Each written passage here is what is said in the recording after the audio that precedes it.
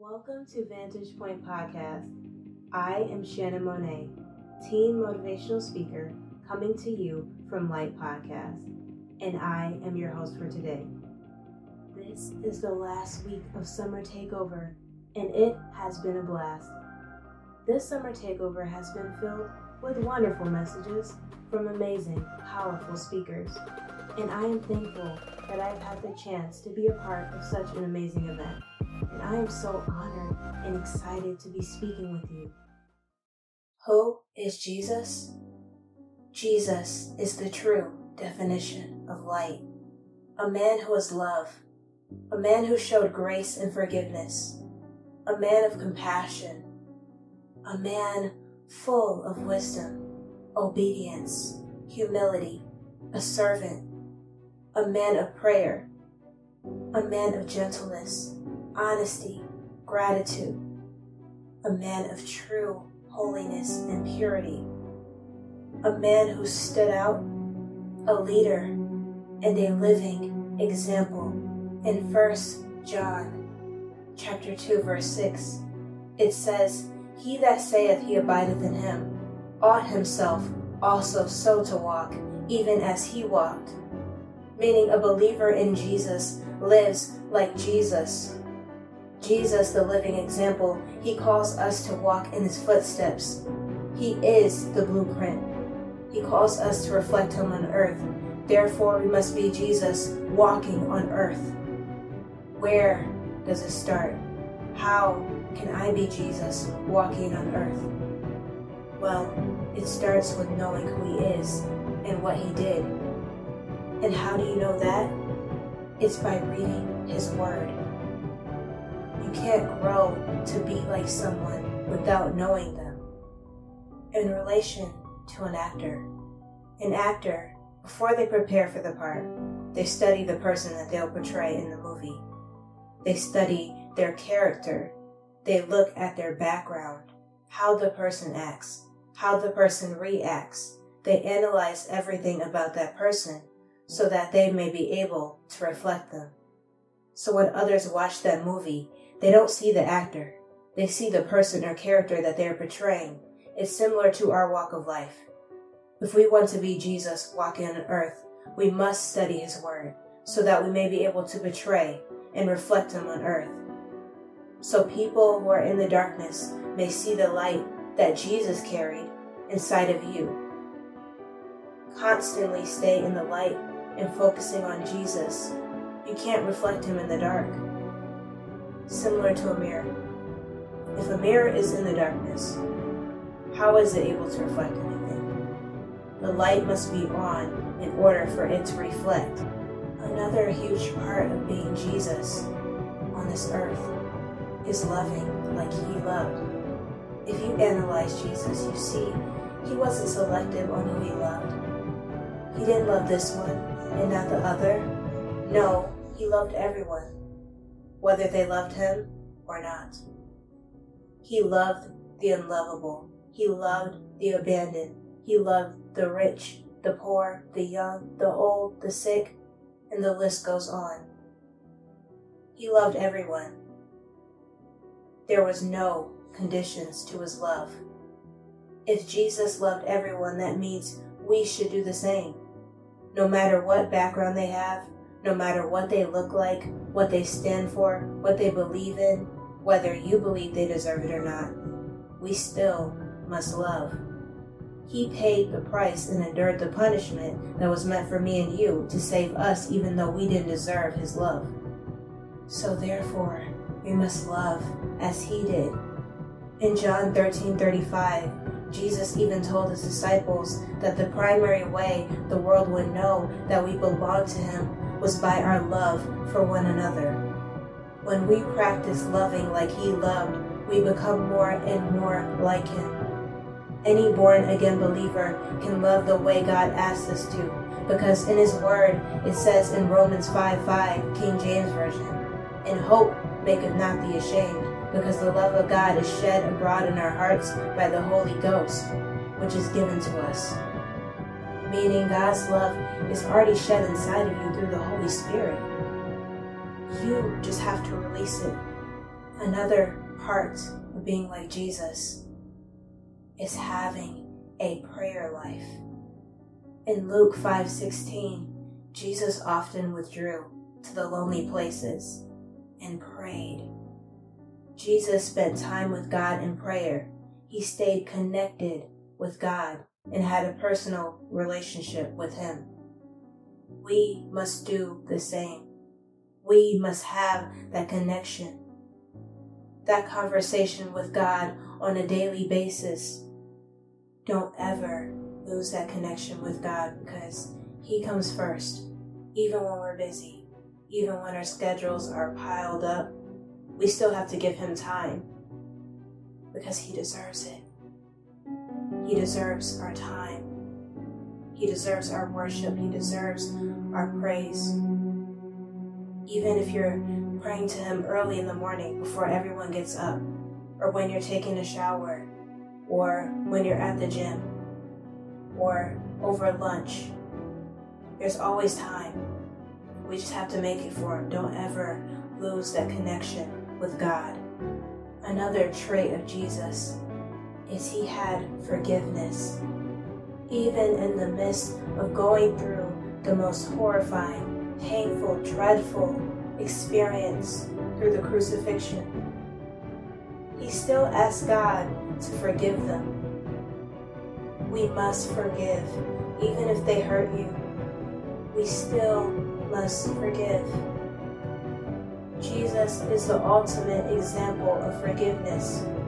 Despite everything they'd done to Him, He still forgave. In His word, it says in Matthew 6:14 through 15, "For if ye forgive men their trespasses, your heavenly Father will also forgive you. But if ye forgive not men their trespasses, neither will your Father forgive your trespasses." Unforgiveness is poison. It's bad for our bodies. Unforgiveness creates an emotional storm of distress, in which feelings of stress, anxiety, depression, insecurity, and fear surface.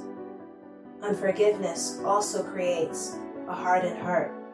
The hardened heart feels anger, resentment, bitterness, and hatred toward the offender. Studies have shown this. Unforgiveness can keep our bodies and brains in this state of high alertness, and it leads to unhealthy results, such as insomnia, increased risk of heart disease, risk of higher blood pressure, low self-esteem, suppressed anger, and so much more. So I highly suggest that you forgive. It takes time, it takes steps, but you must forgive. It's important. First, I suggest that you acknowledge your pain. Working through pain can only happen once you admit that you've been hurt. Second, imagine being on the other side when you had to ask for forgiveness. How did it make you feel? In Matthew 7:12, it says, "Do unto others what you would have them do to you." Put yourself in their shoes. Third, remember God's forgiveness. He forgave us multiple times, even when we didn't deserve it. 4, reflect on the word. Jesus states multiple times that we need to forgive, and it's even included in the Lord's Prayer, so it's very important. 5th, let go of the hurt. Don't allow yourself to play what happened over and over and over and over again in your mind. Let go of the pain and choose to move forward. Don't hold it inside anymore. 6, continue to forgive. It's a serious decision that you must choose to make, and it's something that you most likely have to do over and over again. It may be painful, but it's a process that we must go through, but it will be worth it. Lastly, make sure you pray for the person or people who hurt you. In Matthew 5:44, Jesus commands us to love our enemies and to pray for those who persecute us, and pray to God for Him to dissolve the negative emotions in your heart and to replace it with positive emotions and love towards the offender. And the good news is that studies have even found that the act of forgiveness can reap huge awards for your health, lowering the risk of heart attack, improving cholesterol levels and your sleep, and reducing pain, blood pressure, levels of anxiety, depression, stress, and many other sicknesses. Another special trait that Jesus carried, other than forgiveness, was humility. We must also be humble. And Mark 10:45 says, "For even the Son of Man came not to be ministered unto, but to minister, and to give his life a ransom for many." Jesus was the King of Kings, yet he came on earth to serve. We can be humble by putting God first and His will first, and treating others as you would like to be treated, and simply to serve as He did, and to love as He did, and treated others first as He did, caring for more people other than yourself. Jesus studied the Word. Even as a little boy, in Luke 2:46 through 47, it says, "And it came to pass that after 3 days they found Him in the temple, sitting in the midst of the doctors, both hearing them and asking them questions. And all that heard Him were astonished at His understanding and answers." He was at the temple learning and studying God's Word, which shows us how important His Word is. When He faced temptation from the devil, and every time the devil approached Him with something, He was able to fight back with the Word of God as a sword. And guess what? He won. So every time the devil comes at you with something, do you know that you are able to fight back? And I'm not talking about with flesh and blood, but I'm talking about the sword of the Spirit, which is God's Word. The world is getting darker and darker. Depression, anxiety, fear, and lack of identity is running rapidly. Therefore, we must be getting brighter and brighter for such a time as this. We must stand and be who God has called us to be, going into the dark places and being the light. Jesus isn't going to come back down here on earth and do it for us. Therefore, it is our job to do His work and be a mouthpiece. He called us to do greater works. You have a special voice inside of you and a gift inside of you that God has placed that needs to be revealed and no longer concealed. Your gift is not for yourself alone. It's for that someone out there who needs to hear your voice. That special sound inside of you that only you can make. Your gift is used to plant that seed into someone. But what if I'm not qualified? If we were qualified, what would we need God for? You may have believed because of your age, your background, your level of education, your lack of experience makes you unqualified. But guess what? He qualifies the unqualified so His glory can shine through you. You are uniquely and wonderfully made with a God-given destiny that only you can fulfill. Look at Paul, who once was called Saul. He persecuted believers with his might and the law backing him. He even resisted the gospel, but God chose him and equipped him as a minister to the Gentiles. In 1 Corinthians chapter 1, verse 27 to 28, it says, "But God hath chosen the foolish things of the world to confound the wise, and God hath chosen the weak things of the world to confound the things which are mighty, and base things of the world, and things which are despised hath God chosen, yea, and things which are not, to bring to naught things that are.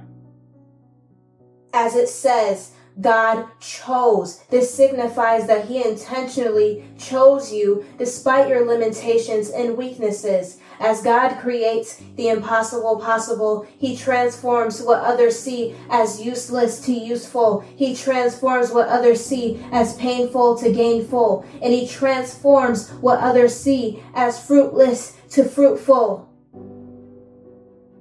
As a part of God's calling, one is given unique assignments designed to train and educate them so that they are able to walk into what he has called them to walk in, so that they are able to be prepared for the journey ahead. But I sinned. I made too many mistakes. We have all sinned and come short of the glory of God. I was in the same boat. I was in a season where I wanted to be the perfect Christian. I was trying to be perfect on my own strength, and let me tell you, that didn't last very long. I set myself up for failure. I could never get it right 100% of the time, and I was getting frustrated, angry, and I felt defeated. In the midst of me trying to perfect myself, I was driving myself further and further and further away from God, opening the door for the enemy to speak to me, making me think that I was not worthy of God, that I was a failure, that I couldn't walk in the destiny that God has laid out for me. They were all false statements. I was missing the mark. I was doing all the things that Christians did, and I was doing the Christian actions, but God didn't have my heart. I was so focused on making sure that I was perfect that I lost track of my relationship with God. I was astray. I was in a deep hole, and God ended up using a vessel.